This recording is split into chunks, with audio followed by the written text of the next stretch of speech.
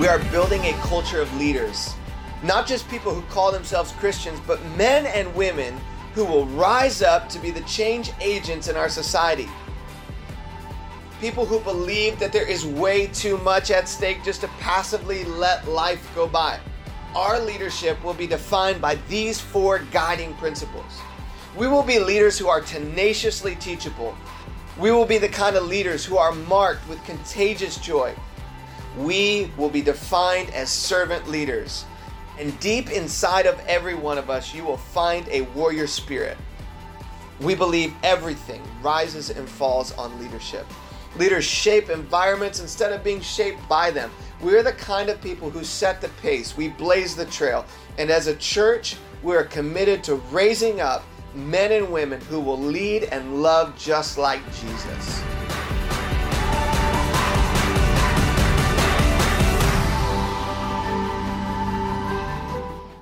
Happy Memorial Day weekend, everybody. Welcome those of you who are joining online, South San Jose, Sunnyvale, people at Disneyland for Memorial Day weekend. We are glad that you're with us. Can we welcome everybody joining us all across our campuses? Hey, it's a great day. How many of you guys love Memorial Day weekend? Just out of curiosity, cookouts, lots of fun. And I think it's appropriate for us to stop and recognize, why do we have Memorial Day weekend? It's not just so that we can take a day off of work and have fun watching multiple Warriors games throughout the weekend. It is to celebrate and to honor the freedom that we have, and most important, to honor those who have given their lives so that we can be free. And some of you have friends, family members, and people that you deeply love who've given their lives for our country, and so that we can sing songs to Jesus, so that we can worship, so that we can listen to God's word on a Sunday. And we're here today because of the price that they paid. And so I think it's important for us, regardless of what you believe about war, it's important for us as a church to honor people who've given their lives for our freedom. So I just want to put our hands together and celebrate and thank people, even families who've lost loved ones for the sake of our freedom. Today, as we continue our Leadership Code message series, I want to talk about why this series is so incredibly important for us as a church, because we're doing something that goes way beyond just our weekend services and even our groups and our teams. We are building a culture that we hope outlasts every single one of us. And the way that that culture transpires is through our vision and our values as a church. And for us as leaders, especially those who are on our dream team and leading our church, we want to clarify, where are we going as a church, number one, but who are we trying to build up? Who are we trying to become as a church? So we've been walking through these values. Week number one, we talked about the subject of servant leadership and how Jesus, he valued and lifted up servant leadership with his life. Today we're going to talk about the subject of contagious joy, hence the t-shirt. How many of you guys like my t-shirt? It's pretty cool. How can you not smile at a preacher in a smiley face t-shirt all day long?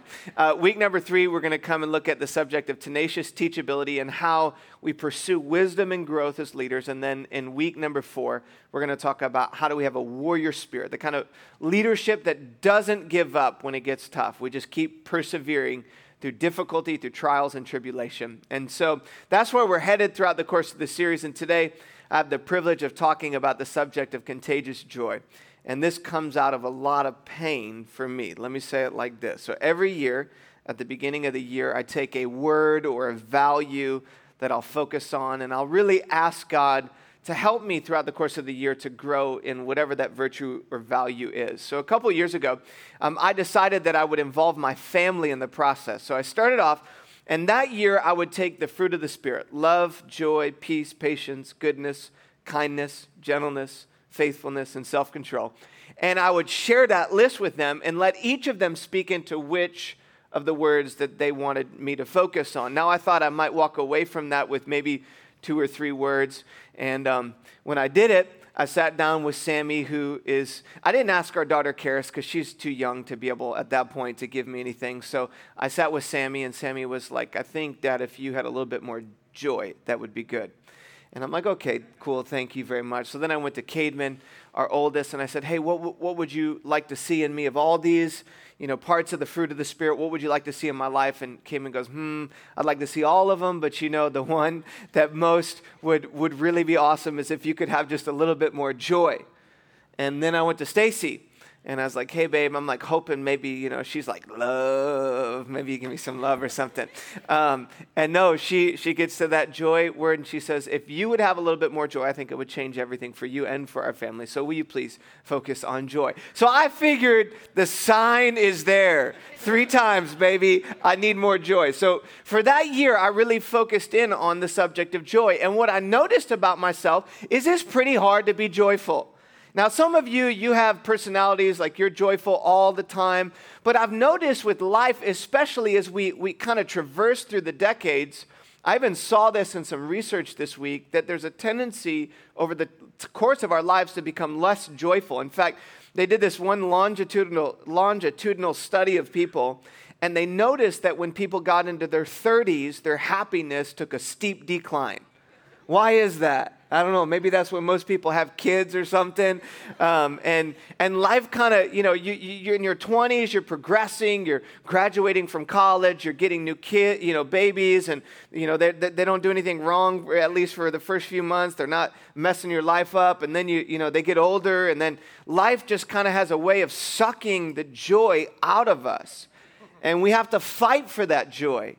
And I think a lot of us, maybe we were more joyful at another season in our life, but when you look at the fruit of the Spirit and when you see the ministry of Jesus, Jesus was filled up with joy. He said that I came that your joy might be full. And I imagine this picture of heaven. The Father, he's enthroned with heavenly light, but he's a Father who's filled with joy, that in heaven, people aren't walking around with frowns on their face. There's a joy that comes from the presence of God, that God wants to come into your life. How many of you guys are grateful today that God wants you to experience more joy? That's his will for your life. Yet there's a tendency on planet Earth to suck that joy away from us. We all want it. Yet we hit things in our lives that take it away, that there are things in our jobs and our marriage and our relationships that tend to rob us of joy. And we all, when we get around a leader who has joy in their lives, since we're talking about leadership, everybody wants to be with a leader who has joy. In fact, I love the story of Widodo from our church. That's a cool name, Widodo. Widodo. It's fun to say. And so Widodo, he leads in our family ministry, and he's filled up. He is a magnet that just is constantly drawing people to himself with joy.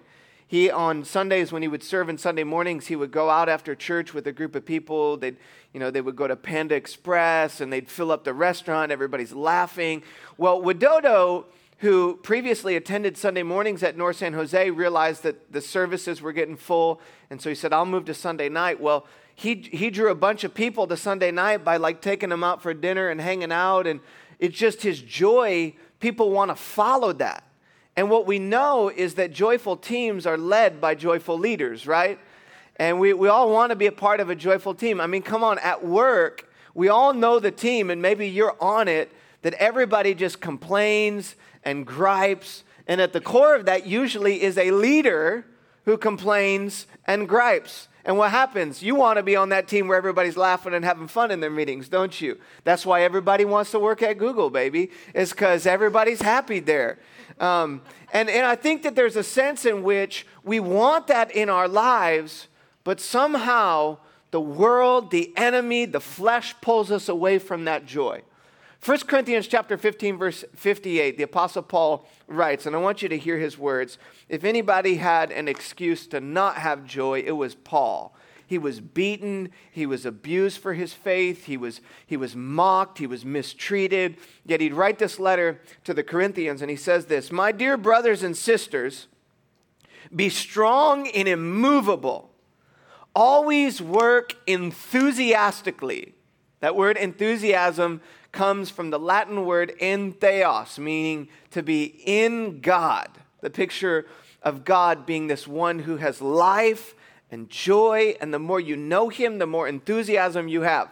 That's why when I was growing up in church, I remember, maybe your experience was different than mine, but we used to have these massive pulpits that were 8 feet wide in the church.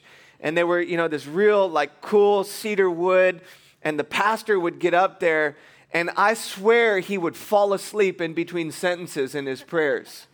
I mean, he'd pray, "Dear Father, we thank thee for thy infinite grace." I mean, it was horrible. I used to sit there and be like, how are you like that? Like, if you have encountered the grace of God, show me some enthusiasm. Like, give me some joy or something. And Paul says, if you know God, there should be this enthusiasm, like with Dodo, that when people get near you, that they're attracted to that part of your life, that you invigorate them. He says, always work enthusiastically for the Lord, for you know that nothing you do for the Lord is useless. I think that there are some people who are serving the Lord today, and your enthusiasm, your joy has been diminished because you feel like it's in vain. And I think that some people here today, God wants you to know that every time you serve, every time you pray, I love reading through our connection cards and seeing the dozens of you who are praying weekly for a friend or a family member to come to know Jesus with his love. And you are inviting, you are begging God to change that person's life. Every prayer you pray, every invite card you give out, every time that you invest in the life of a student who's in 6th grade and they're awkward and they're doing the floss dance and weird things, like every time you invest, there is never a moment that is wasted when you are giving your life to build the kingdom of God. That's the kind of enthusiasm Paul's saying. When you know, you keep pushing, you keep working, God's using it, you can get this enthusiasm that fills your soul. How many of you guys want that today? All of our campuses. You want that contagious joy. But life sucks it away from you. And I want to help today through my own joy to talk about how do you get it back? How do you get that joy deep inside your soul? It changes your marriage when there's joy. It changes your place of work when you've got that kind of joy. It changes your relationship with your kids when there's joy between you and them. It changes the way you see your school when you have joy. And the converse of that is that marriages are being ruined because people complain, because we have bad attitudes, and we don't have to go very far. Flip on the news for a few minutes. You know, most of us experience tremendous negativity in our world. So if we're followers of Jesus, we have to be filled up with that joy.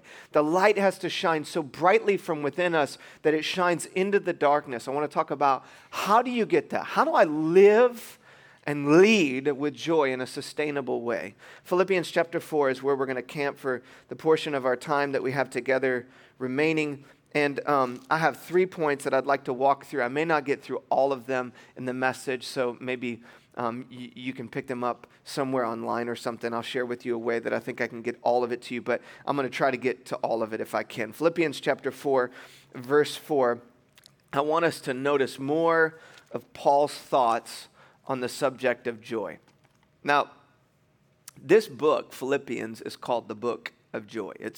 Theologians and scholars talk about how it's the letter of joy. That's the theme of the book. Anytime you read the Bible, when you understand it in its context, it has more potency to it. And it would be like really cool for somebody to write a letter of joy after they had just won the lottery. Let me tell you how to have more joy. Or maybe after they had won a great Olympic victory would be a really good time to write about joy. But Paul writes this letter to the church at Philippi, and he writes the letter from prison. And I want us to notice how Paul commends, or he even commands these people at the church in Philippi to live with greater levels of joy. And his thoughts are so practical. He says, always be full of joy in the Lord. Now, the question is when to be full of joy. Is it to be full of joy when you get the promotion at work? Is it to be full of joy when she says yes to you and you propose? Is it to be full of joy when the Warriors defeat the Rockets? When is the time to be full of joy? Paul says, when? Always be full of joy. Where? Not in your circumstances, but in the Lord. That's the place that you can fix your eyes to find that reservoir of joy regardless of your circumstances. What he is saying is even when you can't rejoice in your circumstances, you can still find joy in the Lord and in his love for you. Always be full of joy in the Lord, and I will say it one more time just in case you didn't get it. I'll say it again. Rejoice. That's God's will for you. You can have confidence that no matter what your circumstances are today, it is God's will for you that you would have joy. Regardless, walking through divorce, walking through a difficult situation at work, lost your job, no matter what your circumstances are today, it is God's will for you to have joy. And I love how Paul puts it back on them. He says, you, listen, have joy, rejoice. And he's making a very important point, which is, my joy is my responsibility.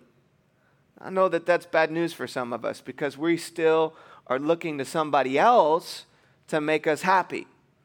I read this study this week.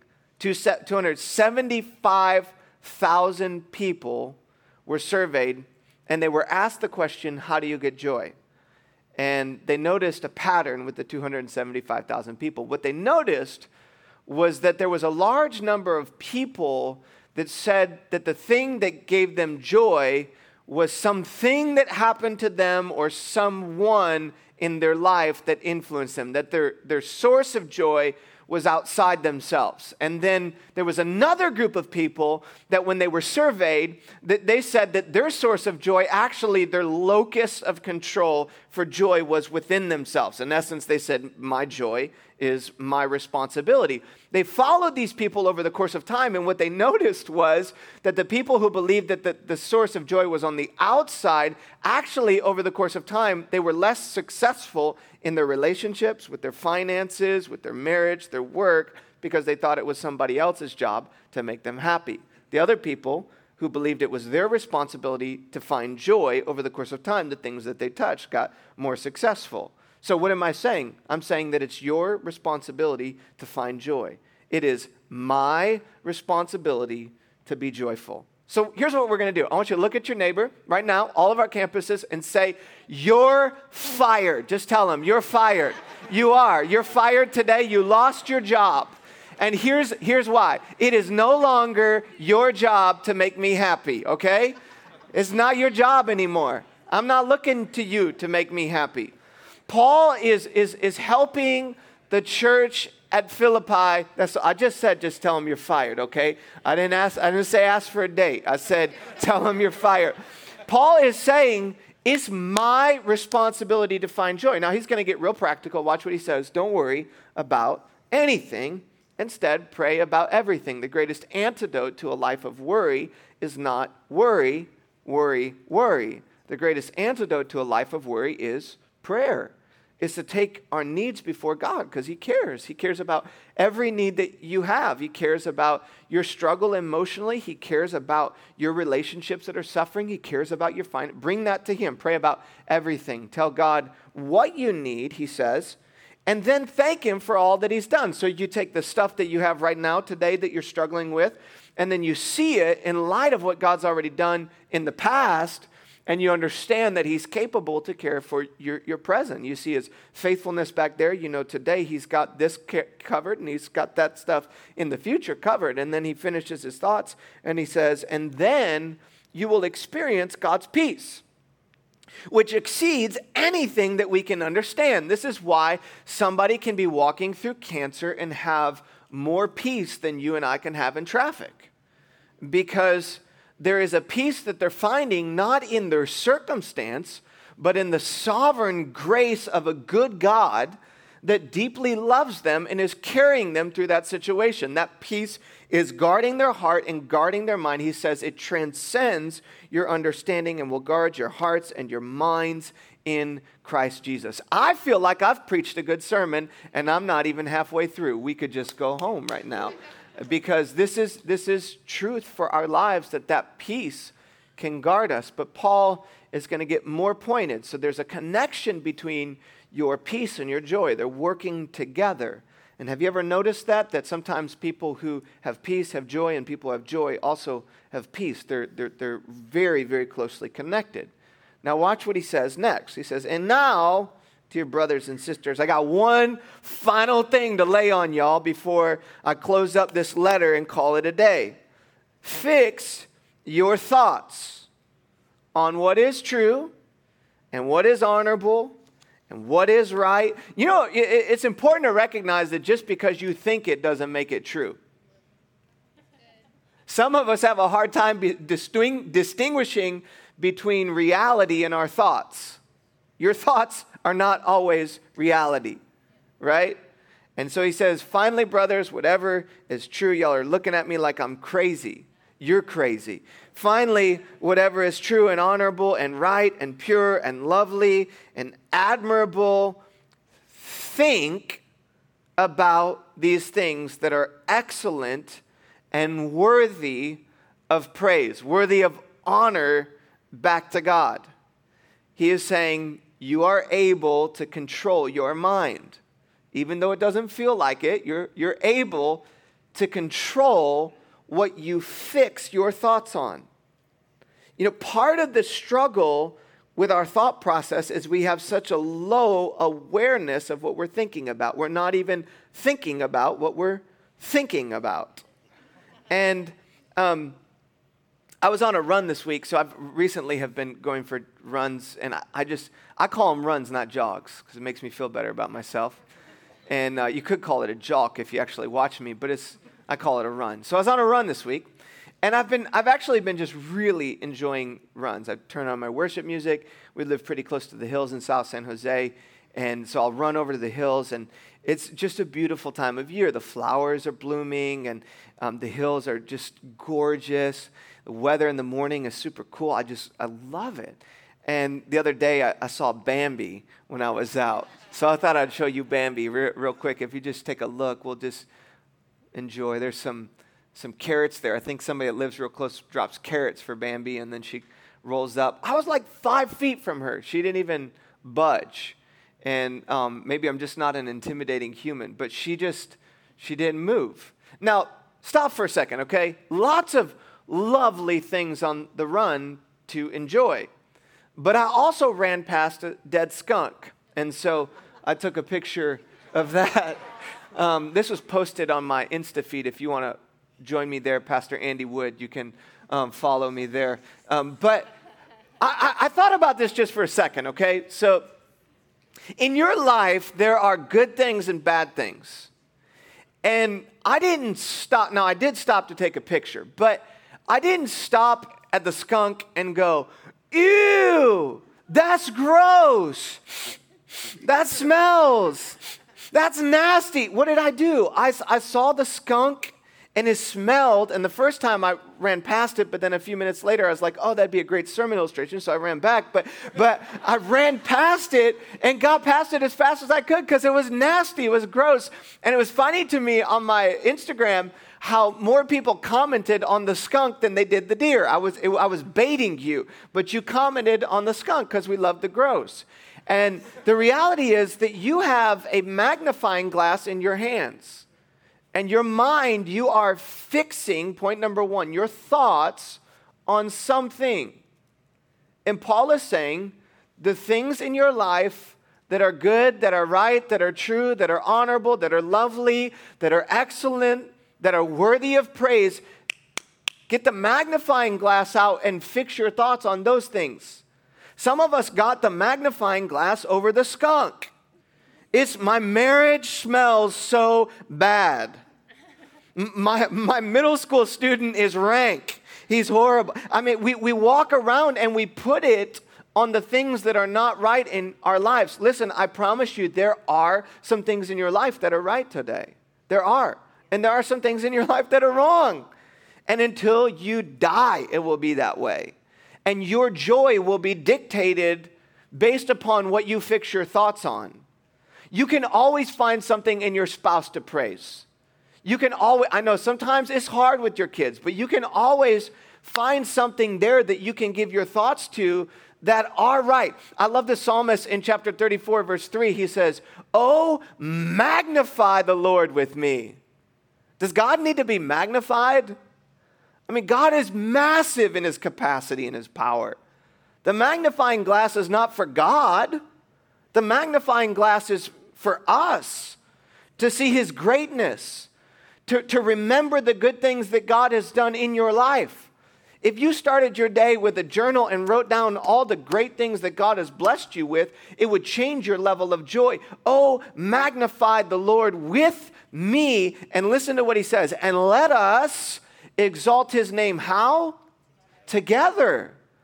Listen, one of the greatest things that you and I can do to fix our thoughts is to get into an echo group. Because somehow when you are around other people that really are trying to move in the same direction as you, they can help you fix your thoughts. We have groups on marriage, we have groups on finances, we have groups on dating, we have groups for students, we have groups for young professionals. We have groups that read the Bible and drink beer together, and we have groups for people trying to quit drinking and everything in between, and it's good not to get those mixed up. But there is a group for you that you can get into, and it will help you fix your thoughts. One of the most practical things that you can do in response to this message is to get into community, into an echo group, to get your mind straight, to get your mind fixed on the things that are right. Now listen, here's where leadership plays out. A leader thinks about things in their mind, and the things that they think about today later will change the environment that they're in, and tomorrow, what a leader is thinking about today will become the culture of their organization and their team tomorrow. The things that a leader wrestles through, good and bad, affect the culture. A lot of times when it comes to problems in our lives, and especially for those of us who are business leaders and we're working, we take problems at such a low level and we get our eyes focused in the weeds. When most of the problems in our lives are a thought problem, that at the highest level, there's some paradigm issue that's playing into how we're acting as an organization or individually. We've talked about this so much with our staff to say, how do you address a problem at the thought level, at the paradigm level? That's where you get the greatest amount of change in your life. And Paul says, fix your thoughts. If you're a leader and things are not right and the things that you lead, chances are that the thought process of your team is off. And chances are the thought process of your team is off because your thoughts are off. So if you want to fix your life, if you want to fix your marriage, if you want to fix your job, if you want to fix your friendships, the way that you start to fix your life in cooperation with God is to fix your thoughts, number one. That's what Paul's saying. What is true, what is right, what is noble, what is honorable, excellent and praiseworthy. That's why journaling for me is so important because, man, if you saw my journals, you'd think I'm psychotic. You would. And as I write down the things that are off in my life, but somehow getting it on paper, God can fix my thoughts. If I'm not honest about it, then I stay in it.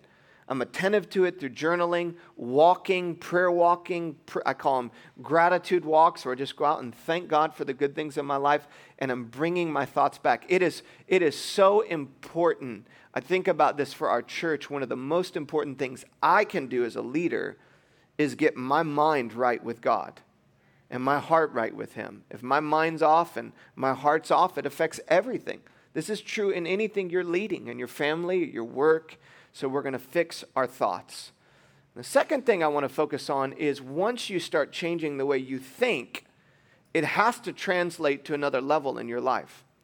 In James chapter 3, we're going to focus there for a few minutes before we wrap up our time. James chapter 3. And we're going to talk about what happens once you fix your thoughts, because I think a lot of people don't consider what happens after their mindset changes. And he says this, dear brothers and sisters, not many of you should presume to be teachers in the church, for we who teach will be judged more strictly. Now, let me make this statement just for a second. Last week, I talked about this idea that if you're in the kingdom of God with leadership, you should not push for a position, but you take a posture.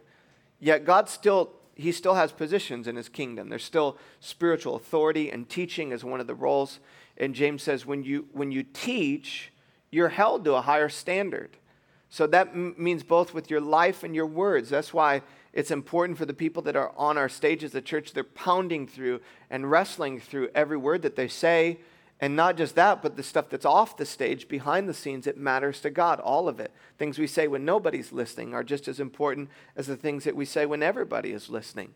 He's saying not everybody should be a teacher, because really, at the end of the day, you're going to stand accountable for God, before God, at a higher level. if you want spiritual leadership. He's calling you up. And he says, indeed, we all make many mistakes. This is important to recognize. We're all broken as human beings. We all stand in need of God's grace. For if we could control our tongues, we would be perfect and could also control ourselves in every other way. Can I get a good amen on that one? Because most of the problems in our lives come from our mouths, things we say. And some of us, we have this, I can't stretch that far, but foot in the mouth disease, you know what I'm saying? Stick your foot in your mouth. Anybody else, just out of curiosity, just some extroverts in the house, I see you, I see those hands. And there's a tendency to say things we shouldn't say, a lot of sin. There's a proverb that says when words are many, sin is not absent. And that's the case for us. A lot of the sin in our lives comes from the things that we say, James is saying. Now he says, if we could control ourselves to be perfect, we can make a large horse go wherever we want by the means of a small bit. The bit is just a few inches, controls the whole horse. Then he says after that, in verse 4, a small rudder makes a huge ship turn wherever the pilot chooses to go, even though the winds are strong. In the same way, the tongue is a very small thing that makes grand speeches. The rudder of a ship is sometimes not even much bigger than my hands, but it can control a ship that has hundreds of people on it. Your tongue, your lips, your language is steering your life. The direction of your life is being dictated by the language that is coming out of your mouth. So the second aspect that is so crucial to change your level of joy is to steer your life with your words. If you want your life to go in a different direction, you have to change the direction of your words. If you want more joy, you have to speak differently. That's why I love the story of Justin Imamura from our church. Justin, I've known, I think, for 7 years now. And if I had given this message 7 years ago when I first met Justin, he could have been a great example of joy. He is the highest energy person you will ever meet. He is like excited to see you. What's up, brother? Good to see you, man. All the time like that. You'll see in a video here. He's like just Red Bull all the time. I love it. And you're pumped when you see him. But Justin, as he changes environments with his energy and his passion, notice something in San Jose, the trash. How many of you guys have noticed the trash as well in San Jose? And Justin, though, different than you and me, I go home and I complain about the trash to my wife. It's getting so trashy in San Jose. It's so bad. I see it everywhere I go. I just complain. Justin saw it, said, you know what? I'm not going to use my mouth to complain. I'm going to use my mouth to talk to my friends, and we're going to pick up trash together. And we're going to clean up the city of San Jose. So he started organizing groups of people. He called it the Trash Punks. And they started going out and just picking up trash together, got recognized by the mayor of San Jose. He's a part of Echo Church, and his life is echoing. And what he saw as a problem, he provided a solution, and he used his mouth to steer his life and the lives of others so hundreds of people could be honored. And now the city is recognizing, seeing him, seeing our church, all because one guy said, I'm not going to use my lips to just complain and gripe about the problems. I'm going to use my lips to make a difference. That's worth some celebration. And some of you are like, man, I want my life to be like that. Well, you have to go through Grow Track today. In fact, step 4, we go through 4 steps in Grow Track. Step 4 is your life echoing. And today in our Grow Track at all of our campuses, we're going to talk about how your life, the gifts that God has given to you, can make a difference here on planet Earth. How you can take that mouth and use it, and your hands and use them so that you can influence the lives of other people. See, you are building a life, and we are building a life together. In Proverbs chapter 18, verse 21, it says that the tongue has the power of life and death, and those who love it will eat its fruit. See, the writer Solomon, the wisest man to ever live, is making a statement about your mouth, and he is saying that your mouth is constantly speaking either life or death. And it's amazing to me, my own tendency with my lips to speak death into situations. See, if you think of your life like a garden and you've got some things where grass is growing and the flowers are coming in, and then you got some other place where maybe, some animal took a, mess on your grass, and you got, bad illustration, but, you got some weeds that are growing. What I've noticed, my tendency when something's not right in my life is I just want to curse it. Like, man, my kids, if they would just obey me. If I could get Stacy, I'm just kidding. But I just want to speak negatively to the situation in my life. And what I've noticed is that every time I'm speaking to it, I'm actually watering it. I'm taking the magnifying glass and I'm putting it back on the thing that is not right in my life. Now, I'm not saying you ignore it, but you don't need to talk about the weeds to pull the weeds. Yeah. Pull the weeds, Get some gloves on, get on your knees and pull the weeds in your life. Some things in your marriage that are not right, then stop talking about it and get a counselor to fix it.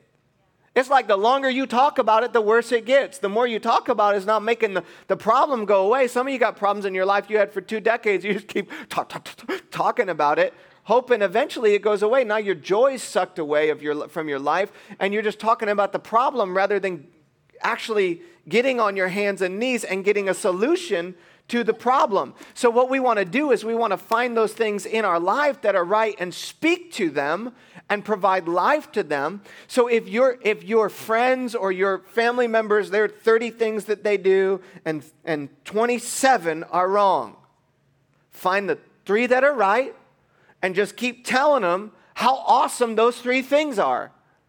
Your spouse might have come home from work one day out of the last 30 days on time. Well, you better be there when he or she walks through the door, kiss them on the lips, slap them on the behind, tell them, way to go, I love you, honey, let's have a great night, and populate Echo Kids. I mean, come on. Just praise them for the thing that they did right, and you'll get more of it. If we keep speaking to the things that are negative in our lives, it diminishes and takes away our joy. It's funny, like on a weekend here, there are, sometimes things go wrong at church. I know it's surprising to you guys, but, sometimes things don't happen the way that we anticipate that they will. And there could be 8 things that go wrong and 100 things that go right. And I've found if I take the 8 things that go wrong and just talk about them all day, then my joy is diminished and diminished and diminished and taken down. And by the time Monday comes, I'm ready to quit. Now, I don't quit, but I'm ready to quit. And if I take the opposite, now Monday we still need to fix the 8 things, but if I talk about the 92 things that are right, man, I feel like Joel Osteen, if you know who he is, like just filled up with joy all the time because my mind is fixed and my tongue is fixed on the things that God has blessed, the good things that God is doing in our lives. So it's all about how you frame it.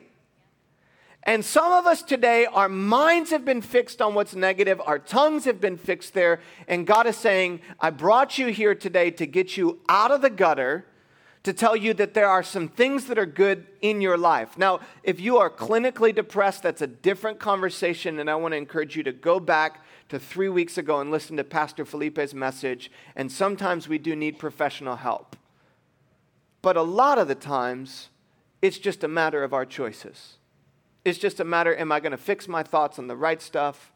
Am I going to steer my words in the direction that God wants them to go? I want to invite the band at all of our campuses to come out, and I want to lead you through some next steps in response to our time together today. I did not get to point number 3, but if you want to join me Wednesday at noon for a Facebook Live event, I'll give you point number 3 in the middle of the week, and I'll encourage you. I'll smile. Maybe I'll wear another smiley face t-shirt and just pick you up in the middle of the week. But as we finish up our time together today, it's so important for us to apply what we've heard today. And if there's one next step that I could encourage you to take today, is that you would get connected into community, into our Echo groups. You're going to see the website as it comes up, and I want to encourage you, write that down, take a picture of it, and today, by the end of the day, to make a decision to get connected into community here at Echo Church, because it will change everything for you. As we wrap up our time and we sing this next song, in just a moment, the band's going to come forward at all of our campuses, and we're going to receive our offering during this time. This is our time to give back to God. And this is a time of us thanking God for the wonderful things that he's done in our lives. Last week, 8 people went public with their faith in Jesus in our church. And I heard a story about one person who is a part of the LGBT community who came a few weeks ago, and we had that message. They were so blessed by it that they brought some other friends with them. And one of their friends, who's a part of the LGBT community, made a decision last week to follow Jesus and get baptized. So every dollar, nothing you do for the Lord is in vain. Nothing you give for the Lord is in vain. Every time you give, God uses it. And he's multiplying. The last series we had called You Asked For It, we had more people in that series than any series we've done in our church, and God's moving his kingdom forward together through us. So I want to say thank you for your generosity as you give today, because God's given to you.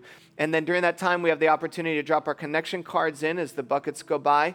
And some of you, your next step is to go through Grow Track. If you've been coming for a while, Grow Track's that place where we get connected. We hear about the vision of the church. We hear how we can serve, hear about how we can connect. And that's happening today at all of our campuses. So just mark on that card, Grow Track.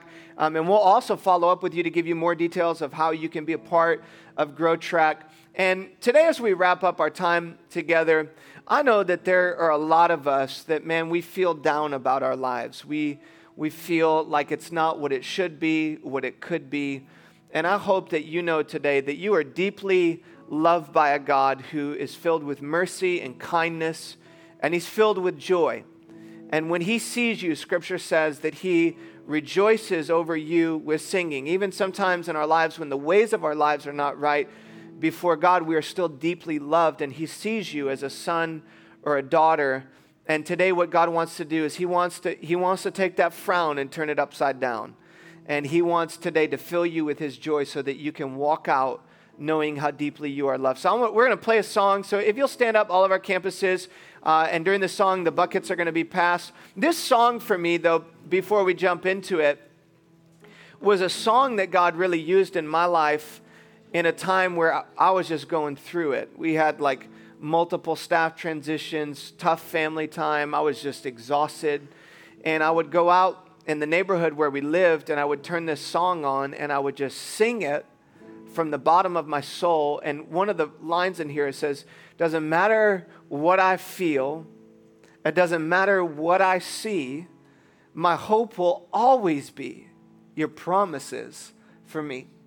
And today what God wants to do is fill you with that hope, that you can lift your hands in times when circumstances are not right, when you struggle, even when you can't find joy in your circumstances, you can find joy in the Lord. So today, if you would feel so comfortable during this song just to lift your hands and saying, I'm surrendering, God, fill me with your hope, fill me with your joy. Father, thank you today that you're the God of infinite joy, that you fill us so that we can be contagious in that joy to fill the lives of others.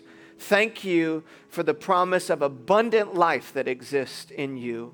Thank you for the joy of heaven that fills our souls so that we can do things like trash punks, and we can do things like serve our neighbor, and we can invest in the lives of others and be a source of joy. Help us to get right before you so that we can make the world right with you. We pray in Jesus' name, believing that your promises are enough to sustain us. And all of God's people said, amen. Let's sing this song together as an act of praise before him.